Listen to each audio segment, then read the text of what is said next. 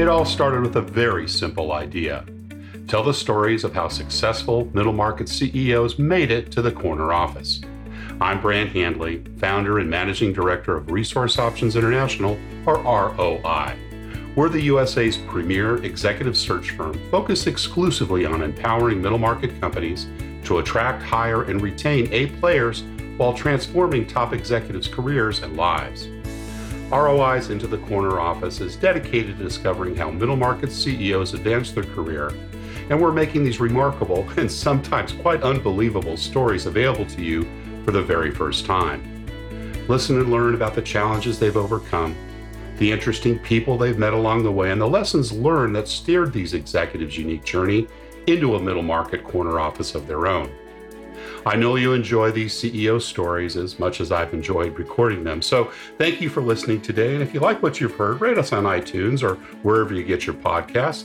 I'm looking forward to you joining me on the next great middle market CEO adventure into the corner office.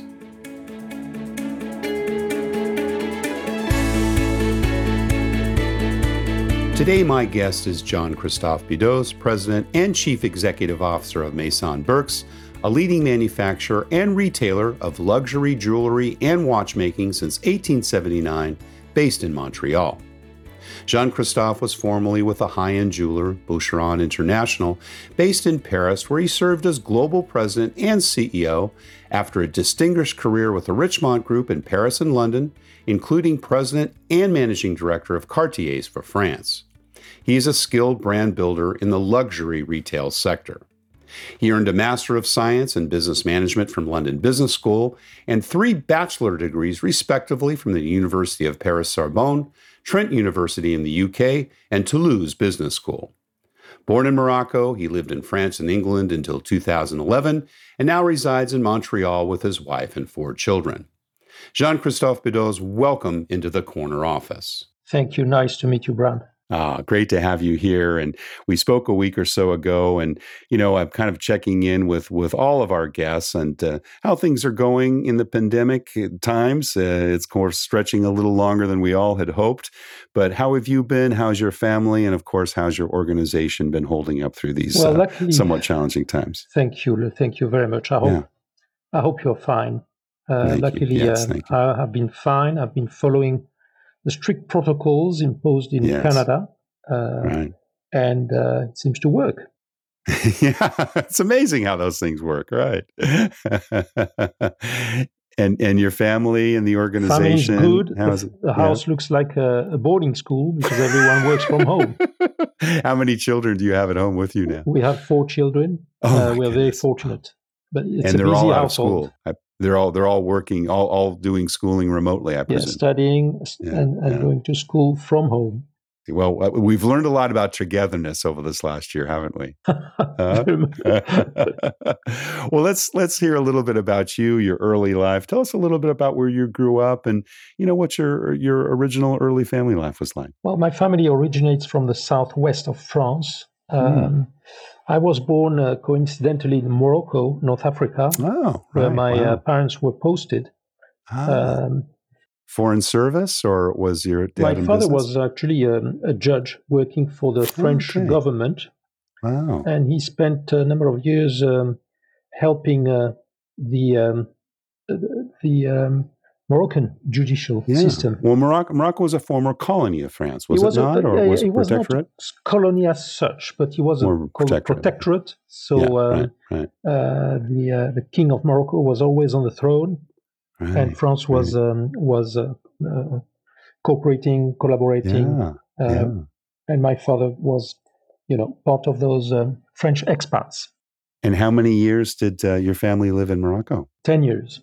Wow. So you were born there, and was that the first 10 years you were alive or so? No, unfortunately, I was born last. We were 3 boys.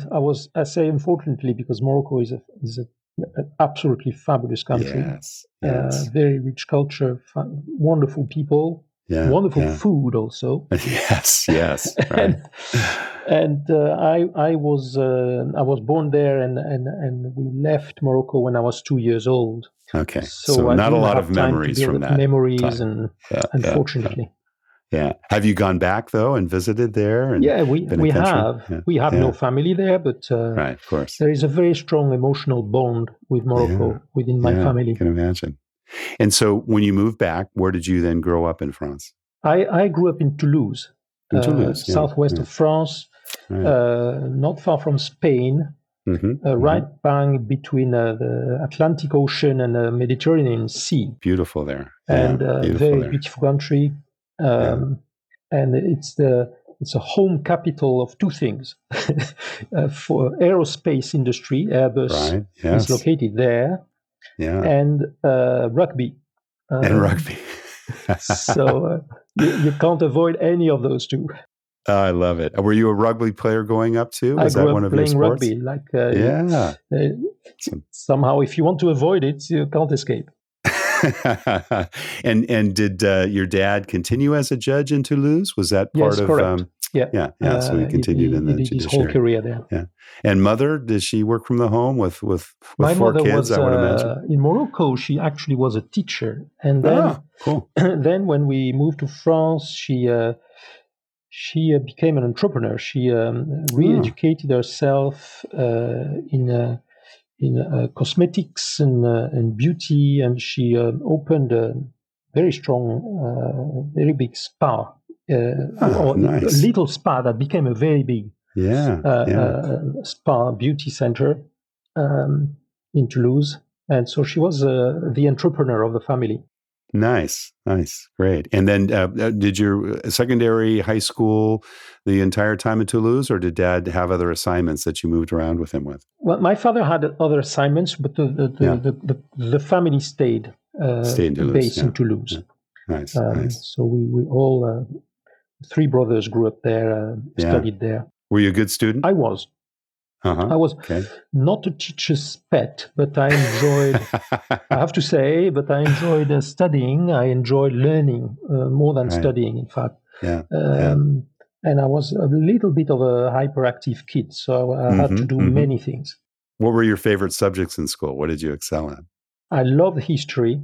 I loved math and languages. I learned English. I learned Spanish, German, and those influenced my youth very much. Yeah, I can imagine. And rugby as well, of course. Had some influence. Rugby, rowing. There's a beautiful river in Toulouse. I did a lot of rowing. I did singing also. I went to operatic singing classes. I did a lot of painting and drawing as well. As I said, I was my mother, wanted to keep me busy, and for sure I was busy. Right, I can imagine. And she had 3 other sons for which she had great experience bringing up, right? So she kind of had 2 other sons. 2 others. Oh, okay, got it. So she had it down by the time you were growing up, right? She had the program in place. Yeah, she admitted at some point that she was very privileged to have 3 sons, and she probably couldn't have put up with a daughter. Got it. I love it.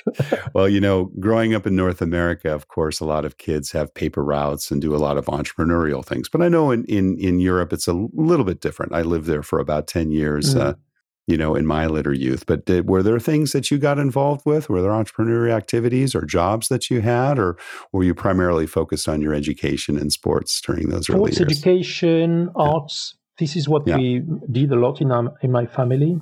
A lot of music, as I said, and singing. Not so much young entrepreneur, pocket money things. However, my parents were quite strict. So when we reached the age of 14, which is the legal time when you are allowed to start working for a job, we all 3 sons had to spend 1 month in summer every year working in a factory. Very good. Factory workers to make enough money to pay for our holiday. This is that was one of the principles that my parents wanted to enforce. Nice. These were very, educational years. Of course, months, I should say. For 3 years in a row, I worked in a coffee factory. Oh my gosh! Wow, the same one all 3 years. All 3 years. Being essentially, a blue collar worker on the line, very high temperature because, of course, so they were roasting coffee bean roasting. Coffee, yeah, absolutely. Right, sure. And so in the summer is hot in the south of France. Oh yes, plus the factory heat. I've learned to be resilient and not complain because I'm sure you understand when you come from a good family with good education, sure. and you're perceived as being privileged by every other workers, and so you make sure you don't fail. You make That's sure right. you play the course. What were some of the lessons you took away from those 3 summers? Frankly, I've learned a lot from interacting with a social class I was not. Yeah. You probably never had that up to that age. Yeah, right? I was not meeting at school, and it still helps me today because in the jewelry industry and the retail industry, you don't only have high qualified, super highly educated people. You have people from all over origins, all kinds of origins, those years were very important for me. You developed some empathy, it sounds like, right? Empathy, but also respect. And respect, how to be respected and how to respect others. You are exposed to diversity and inclusion, and it's not about being the wealthiest kid. It's not about being the best educated. It's about being respected for who you are rather than what you are. Now, you went on to university. Now, was that expected of all 3 sons in the family? Dad, of course, had an education. Did mother go to university as well? Or? Yes, my parents went to university. Right. It was not even questioned. I mean, this was the course, it was assumed. Right. You go to university. There was no hesitation or no debate. That was what we did. And you went to Paris, right? Originally. Well, at the beginning, I started in Toulouse. Oh, in Toulouse. Okay. Yeah. Mm-hmm. I didn't know what I really wanted to do. So by default, I knew that my father was a lawyer. My eldest brother chose law as well. Wow. Mm-hmm. So by default, I would go to law, and I knew that I would enjoy the intellectual challenges of a legal education. Right. But my mother was an entrepreneur, so I hesitated between the two, business and law. Yeah. Right. And I hesitated so much that I did both at the same time. Yeah. You studied business law, right? It made sense. I did law and I did business. So I went to law school and to business school. And I did the 2 majors at the same time. Well, you ultimately went to London Business School, of course, one of the best in Europe. But Nottingham Trent University, now was that part of your undergraduate? It was part of, yes. Thanks to you have in Europe you have a lot of exchange programs between Europe and European countries. So with the Toulouse Business School, where I was a student, I took advantage of international exchange with the UK. And I went to Trent University in Nottingham, where I completed a Bachelor of Arts in business. Now, I mentioned in the overview that you've been in the luxury goods business almost forever, almost your entire career, and of course went to Cartier. It looks like pretty much right out of school. Tell us a little bit about your thinking around pursuing that industry per se. Yeah, that was very. I was very lucky. Coincidentally, after my year in Nottingham, I finished my business courses. In fact, the French one and the English one. Right. And I had one more year to go to complete my law degree. So that's when I moved to Paris. I went to La Sorbonne in Paris. Last year of law school. And during that year, in order to pay for my accommodation, I looked for a part-time job. Right. And I found a part-time job at Cartier. So it was the international head office of Cartier where they needed someone to do some statistics for them. Every morning I would do that, compiling were they building sales. a database then, or what was the statistical analysis? Something that was reported up to management, or? Yeah, it was about compiling sales, margin, and inventory from every subsidiaries worldwide, in order to try to make sense of, it was essentially like a merchandising and planning division in the watch department of Cartier, where I was going every morning. I did that for almost a year. I completed my law degree, and immediately Cartier offered me a job.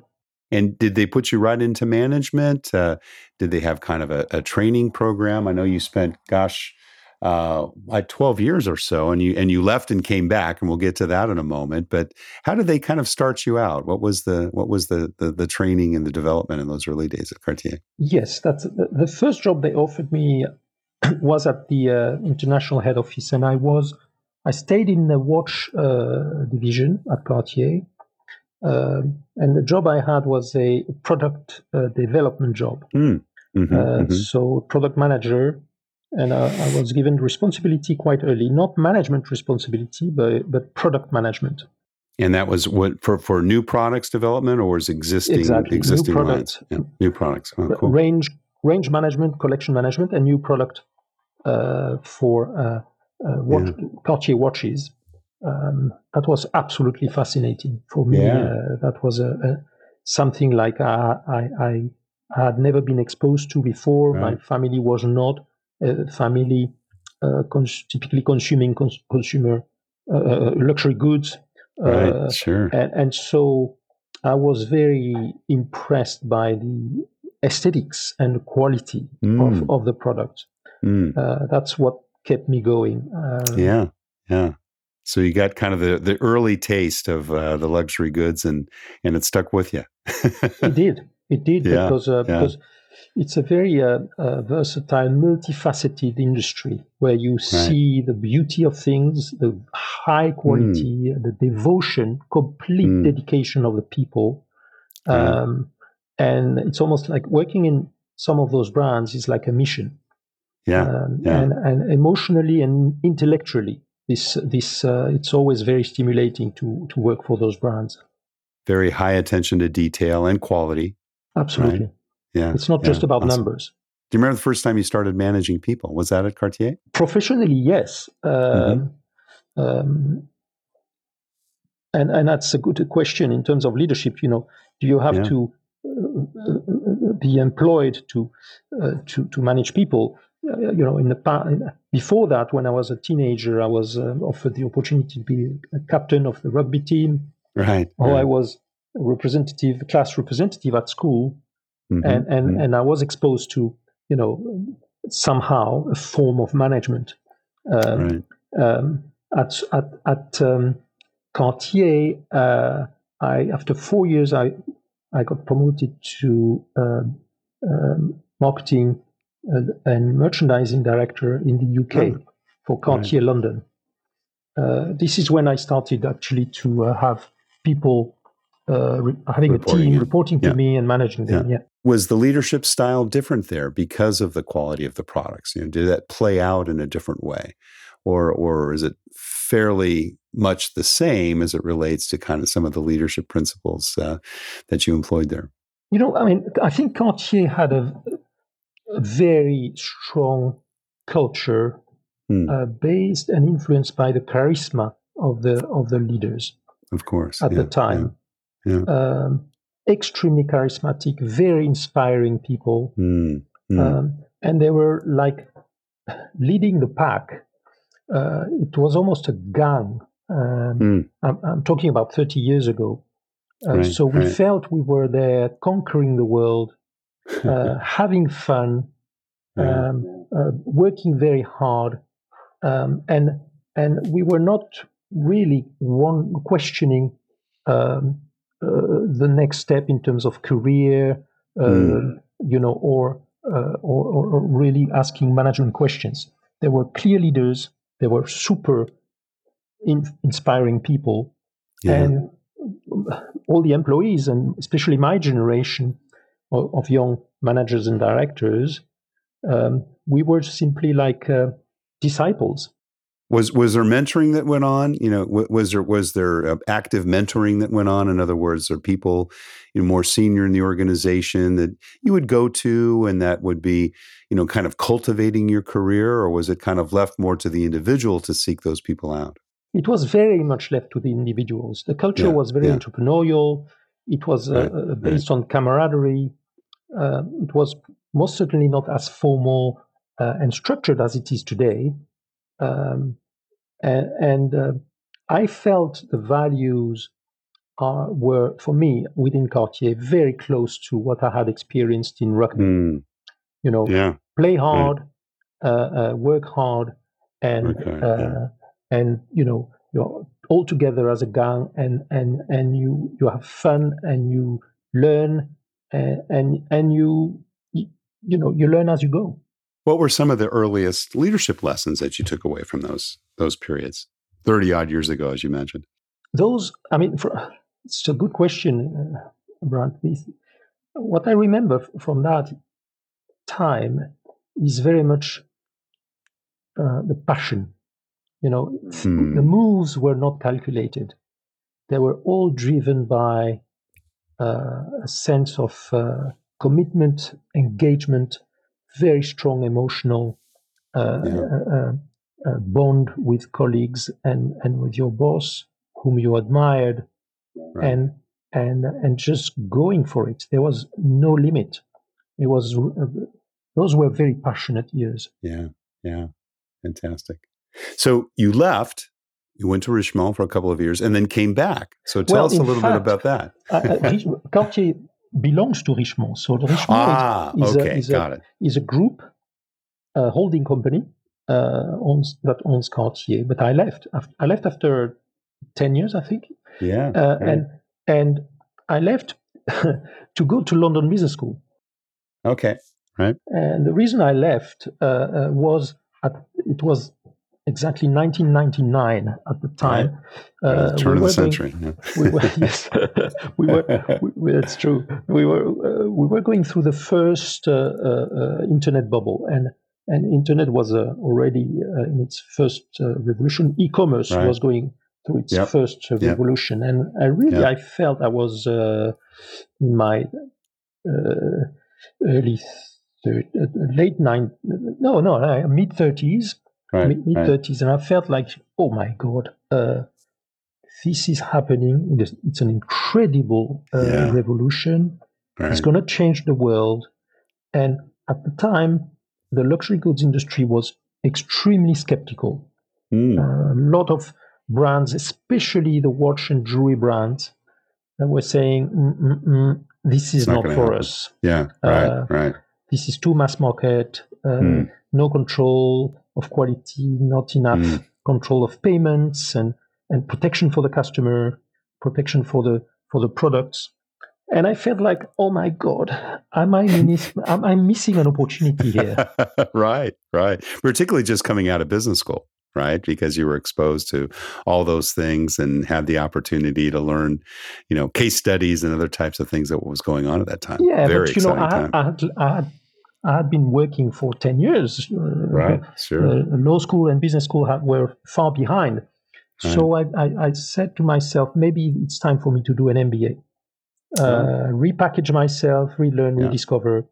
And so that's what I did. I found London Business School, and I chose London Business School because at the time, the London Business School had just received a massive grant, more than 200 million pounds. Wow. To create the foundation of entrepreneurial management. And so that inspired me, and I left to join London Business School because those were a very exciting time for the school. And you did that full time, right? I did that full time. Took time off, right? Self-financed. Yeah. I borrowed money. I had wife and kid, and off we went. Yeah. Wow. Back to being a student. And I loved it. I loved it so much. I really developed with school friends. Was it a 1-year program, a 2-year program? 1 year. The program is a kind of it's an MSc actually, but it's an MBA it's a 1-year MBA called the Sloan Fellowship Program. That's right. Yeah. So part of the students were company sponsored, and the other part were self-sponsored. I was self-sponsored, and I felt I was buying a year of my life and repackaging myself. It was fabulous. But then you came back to Richemont and Volta Cartier. So tell us a little bit about that. How did that come about? Why leave if you go back? If you come back, that's right. The thing is, and that was the irony of the story, because at the end of that year, we were almost 1 week before the end of the program, I received a call from the CEO of Richemont. And as I said earlier, Richemont is a holding company. That's the holding company, right? They probably have about 20 luxury brands, Cartier being one of them. The CEO of Richemont calls me and says, look, you've left, you went to business school, I like what you did, I think you have guts, I need a right-hand man, would you join me? And this was the CEO of Richemont, this is the Correct. CEO of the holding company, wow. And so I felt like, oh my God, why can I say no to this? Why do I have to be submitted to this dilemma, to this question? I had business plans with friends, financed by the internet was exploding, right? Everyone was excited about that. Exactly. Venture capitalists from the City of London giving you money to create whatever you want. And we had 3 business plans, cooking nicely, and then I went to see the dean of the London Business School and said, "Look, I don't know what I should do. I have this dilemma. I was not expecting this." And the dean what did he or she say? He said, "I have one question for you. I'm not going to give you an answer, but you should ask yourself, of all the people, business plans, venture capitalists." E-com guys and the Richemont guy, of all these people you are currently interacting with, who would you really jump out of this window for? And he showed me the window. It was on the 3rd floor. So and I said, okay, thank you. I don't need any more of your time. I think I have my answer. Wow. So I called back the CEO of Richemont because he was the most inspiring man I had ever met before. So that's what I did. And had you worked with him or knew of him? No, I knew of him because you knew of him, right? Because he was actually the ex CEO of Cartier. Okay, got it. His reputation preceded him, as we say, right? Somehow, yes, and somehow. He didn't know me when I was at Cartier. I was too young, not senior enough, and I knew him obviously, but never worked with him. But I knew how strong he was and charismatic. Wow. So I was privileged to be with him every day for 2 years, and I learned so much from a wonderful man and very strong businessman. Well, that obviously solidified your career in the luxury goods business, right? There was no going back after that. You bet, yeah. But you did go back to Cartier, right? You became the president and managing director. Now, was that for the global business that you then headed up? After 2 years with Mr. Perrin, that was his name, he actually told me, I have a great job for you. You're going to be the leader of Cartier in France. Wow. And you will be actually leading the entire Richemont organization for the French market. So I was managing director of Cartier France, and at the same time, the crown jewel. Yeah, right? And managing director of Richemont for Richemont operations, back office functions, support functions. So that was fabulous. I mean, after a year at London Business School, over 2 years later, to be offered that kind of job is like a golden gift, The crown jewel. Crown jewel. Yeah. But you went on to Boucheron. Now, is that part of a Richemont Group, or Nope. was that a separate? Okay, all right. So tell us about that transition. What kind of inspired you after just a couple of years in that role to take your first CEO job? Yeah, that was another big dilemma. And I actually I had to go and ask Mr. Perrin for permission to leave Richemont. That was a difficult conversation. It was because of course I was almost I started my career there after 16 years.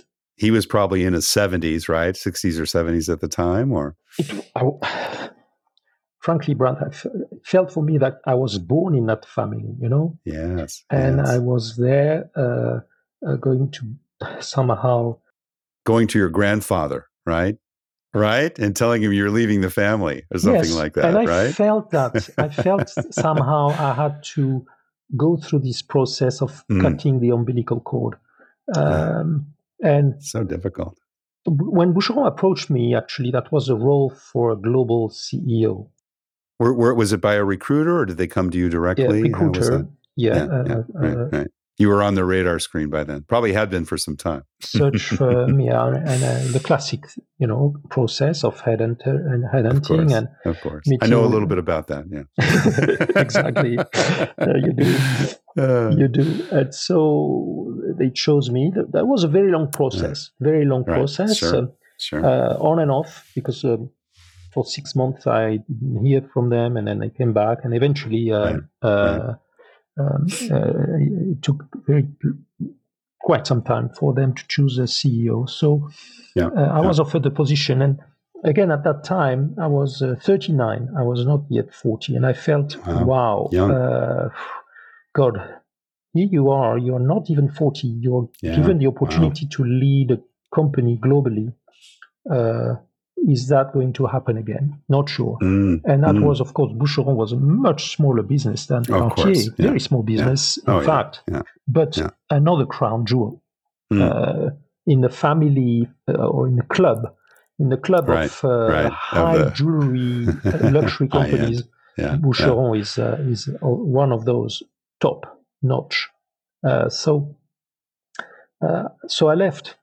Yeah. Wow.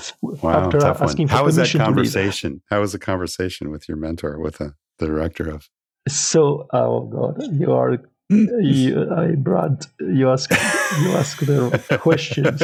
Give me the highlights. Just give us the highlights. No, he said, look, that was a funny one. He said, I know. I said, what do you mean you know?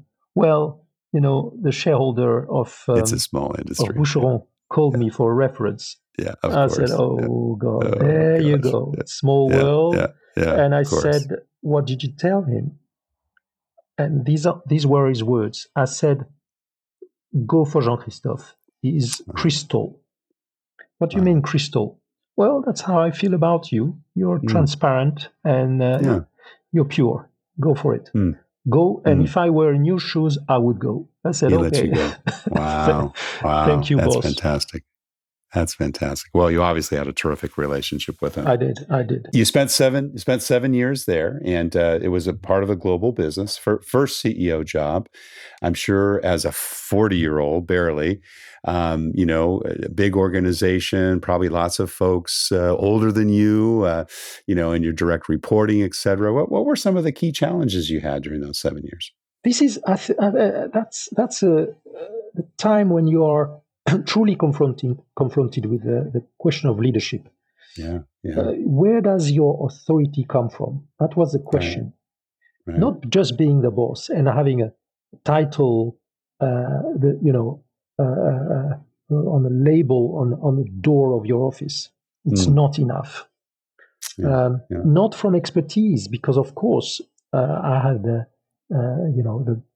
people who were very much older, as you said, than me, but strong experts in high jewelry, in stones, and in international commerce, in dealing with the very wealthy clientele. So that was an interesting challenge for me, and it's all again. as I mentioned earlier, it's all about. And of course, you're the young buck CEO coming from the big successful firm, right? And oh my, I can imagine the daggers that might have been out in the hallways. Yeah, or simply gaining your authority from respect from and how did you others, do that? having some legitimacy, legitimacy from. How did you go about doing that? I mean, the Cristal. I mean, I can hear that. Obviously, you've talked about yourself in the terms that I believe, your mentor there, of course, at Richemont knew. But you come into a new organization, you don't know anyone. Maybe there's a couple of former Cartier employees. Yes, right? You're correct. Yes. How do you go about establishing that? How did you do that? Because you were there for a good long time, a good 7 years. The point for me was, first of all, to gain legitimacy, and therefore I decided to be authentic and not play a game, not pretend I knew everything and I had an answer for every question. Right. That was important for me. But also I went through a very strong immersion into the history and heritage of Boucheron. I learned a lot. I studied a lot because just in terms of style and design language, Boucheron is a very different company from Cartier. And I didn't want to feel that I was coming with recipes. Right. I wanted to come with experience, obviously. Yeah. And the authority had to come from the capacity to listen and learn from the Boucheron culture. So I traveled a lot over the world. Met the people. To meet everyone from Boucheron. Clients, a lot of presence in Asia, France. I also spent a week in the workshop, and I asked the workshop manager to take me as an apprentice for a week. So they laughed, obviously. And I was. But you were serious. And I made myself very ridiculous because, to train a jeweler of the level of jewelers employed in a workshop of Place Vendôme, whether it's Cartier or Boucheron.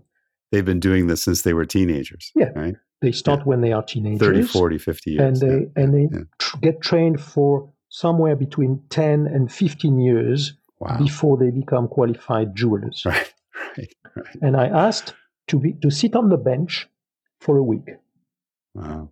And this is when, going back to my teenage years, when my parents were sending me to the coffee factory. Right, working in the summers. Yeah, this is where that was helpful because you zip it close. You look with your eyes, right?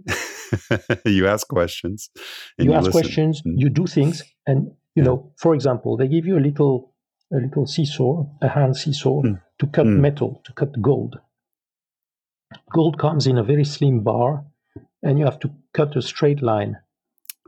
There is nothing harder in your entire life than cutting a straight line in a golden bar. Oh my gosh. Brandt, that was, I did sweat blood to go through this.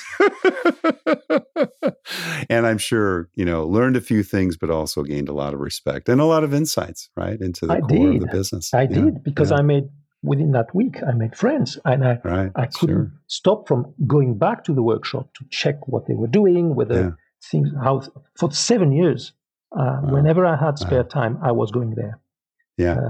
Because this is where everything, takes, the origin of every product in this industry is in the workshop. Just celebrated 9 years with Maison Brix. You made the move to Canada, right? Another big geographic change. Yeah. Tell us how that came about, and kind of again, you've been your whole career in France. You obviously spent some time in London. You went to school. You worked there a couple of years, but big change, big continental shift. So tell us a little bit about the decision making that went into that. Yeah, I was ready. I was ready for a challenge. I really was, and quite frankly, you can play once you are in this industry, especially in Europe, you can play safe. You can stay in your comfort zone, and you can keep collecting medals, going from one company to another, one brand to another, and didn't feel like it was for me. And my wife and I, were feeling by 20 after the financial crisis, in 2008, we were in 2010 when we were saying, okay, should we stay in Europe? Is this the future for our children? Yeah. As I said, we have 4 children. Were the kids still in school then? They're still small, very small. Yeah, somewhere small, so young. in the last, we have twin boys. We're 4 years old. Oh my gosh! Yeah. Very young. And the eldest was just 13. So we're thinking about different opportunities, and should we go to Asia? Should we go to North America or anywhere else? And this opportunity came through a headhunter as well, from a search firm. Yeah. Okay. Right. And I was ready to look into it because I felt, why not? This Time is a big change, cultural change, business change, everything new. But had you traveled? You had traveled to Canada before, I'm sure, in your childhood. Had you ever lived in Montreal or spent any time in Quebec? I had been to Montreal once before. Wow. But the idea of it was a family decision, and really a decision not so much for me, but for our kids. My wife and I felt Canada is a very inclusive country, very welcoming.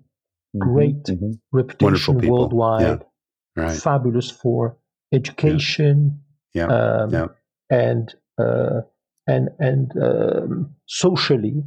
Yes, very nice people. A very nice place. So we welcoming culture. Absolutely integrative and welcoming, and we felt let's try this. All right. Let's go for it. And is Maison Brix, was it about the same size as Boucheron, also smaller? Yeah, actually, you're right. This very comparable in terms of size. Not as, of course, as internationally spread. Yes. But in terms of volume of business, very comparable.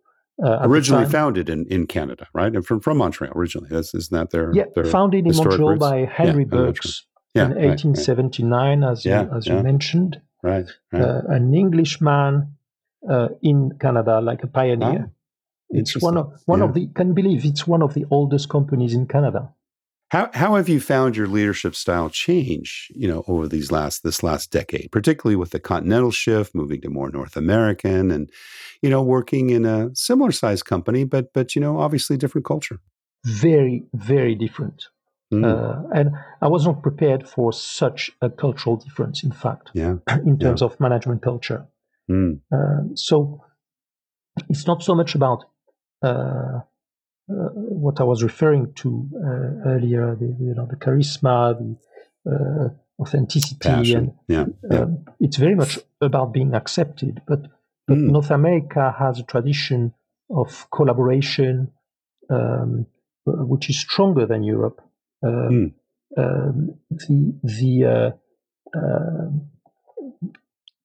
sense of sharing and listening, being heard, checking that what you say is accepted is stronger here in North America. And what I mean by that is that in Europe, if you are the leader, people complain, because that's what Europe does. But they act, they do. In North America, there is much more sensitivity to the decisions. It's not so much that people criticize decisions, but they have to accept the decisions. More collaborative. And from a collaborative point of view, but also from their own cultural and emotions viewpoint. Diversity is important in North America, and every sensitivity, every cultural differences have to be, or gender, or religious, or ethnical background have to be taken into consideration. Right. It's not so strong in Europe. let's talk a little bit about culture. You mentioned the differences between Europe and obviously North America, but the Maison Berk's culture, again, 1879, has been around going into its third century. You're coming in, obviously, after many, many CEOs before you, but yet the CEO does set the culture and the tone. What would you say is kind of most unusual or perhaps unique about Maison Berk's culture? The previous CEO had been in place for 12 years, which is long for a CEO. Yeah. I've been now here for 9 years, so it's not... Which is also long. It's not bad, but don't worry, I'm not looking to take you away. But it's all about enjoying the time and building over time. It's long time driven, and I like that. I like this making your footprint perceived as being there for good and long, and not just like a little bee going from one flower to another. Up the ladder and on to the next thing. Yeah, right. So the culture at Boucheron was Berk's was very traditional, kind of old school. It is in Quebec, which is as you know, a French-speaking province. Right. Mm-hmm. It was perceived as a Anglo company. Interesting. The old boys, old Anglo families, founded by an Englishman. Yeah, right. Mm-hmm. So it felt like the prince had to kiss the bride, to make her feel younger. Interesting. I had a feeling I had to refresh a lot of things in order to adapt to the new world. That was my impression. A lot of people had been there, many, many years. Right. It's great from that point of view, but the loyalty to the company is fabulous. But I could sense there was resistance to change. Right. That I had to respect. Obviously, I didn't want to shake everything, but little by little, touch by touch, I had to adapt the company to the 21st century. Freshen things up a bit. Yeah. Yeah.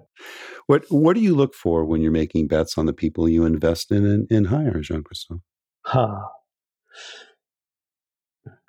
The number one item is trust for me. It's quite sensitive, actually. I'm not a micromanager. I'm not a helicopter manager trying to control. I'm not a control freak. I'm rather a team player. And I have to trust that the people are doing their part and not playing games. One aspect, actually, of the North American culture and Canadian culture from that point of view, and I'm lucky with Berk's, there is way less politics here in Canada at Berk's than there was at my previous companies. Interesting. The companies I worked for belonged to very big, large groups, big holding companies. Right. And the politics are quite thick, an important aspect of life within a big group. Sure. Berk's is a standalone company; it doesn't belong to a group. So we are, doers. We have our destiny in our hands, and I like that. It's a very true relationship, very authentic. Well, Jean-Christophe, you've been very, very generous with your time. I appreciate it. But we always have one last question before we let you go. And that's what kind of career and life advice would you give someone that perhaps is, mid-career, maybe you 10, 15 years ago before your first CEO assignment. And, maybe they have their eyes on the corner office. What would you advise them to do? Well, thank you for your comments, Brant. But it's important. If someone aspires to become a CEO, especially in today's world, the new generation, let's talk about Generation Z, these guys were born with technology. That's right. And as much as they understand all about technology, which, generations like ours, Brad, we learned it, but we were not born in it. That's right. That's right. I would invite them to not consider this as enough. It's great, but it's not enough. Right. And I would tell a young person, a young girl, a young boy, you have to travel. Expose yourself to other cultures. Learn to accept and be accepted. Learn to be tolerant. You don't learn to be tolerant online. You learn to be tolerant by confronting yourself with people who don't speak your language, don't have your religion, don't have the same culture as yours. It doesn't mean that they are above or below you. They are like you. And you have to really learn languages and travel. Yeah. Follow your instinct, of course. Don't do what people tell you to do. And do what you love. You are only very good at what you love. Yeah. Don't force yourself. Just go for what drives you in life, what gives you pleasure. Jean-Christophe Bedos, the chairman, president, and CEO of Maison Burks, thank you so very much for sharing your journey into the corner office. Well, thank you so very much, Brant, for giving me the opportunity to talk to you. It's a real pleasure. Thank you for listening to Into the Corner Office with Brant Handley. We hope you enjoyed hearing our guest CEO story as much as we did. If you want to hear more CEOs reveal their journey into the corner office, please subscribe via iTunes and tell your friends and colleagues. For more information about Brant, Resource Options International, and the mighty middle market, visit www.goforroi.com. We look forward to having you join us for our next episode.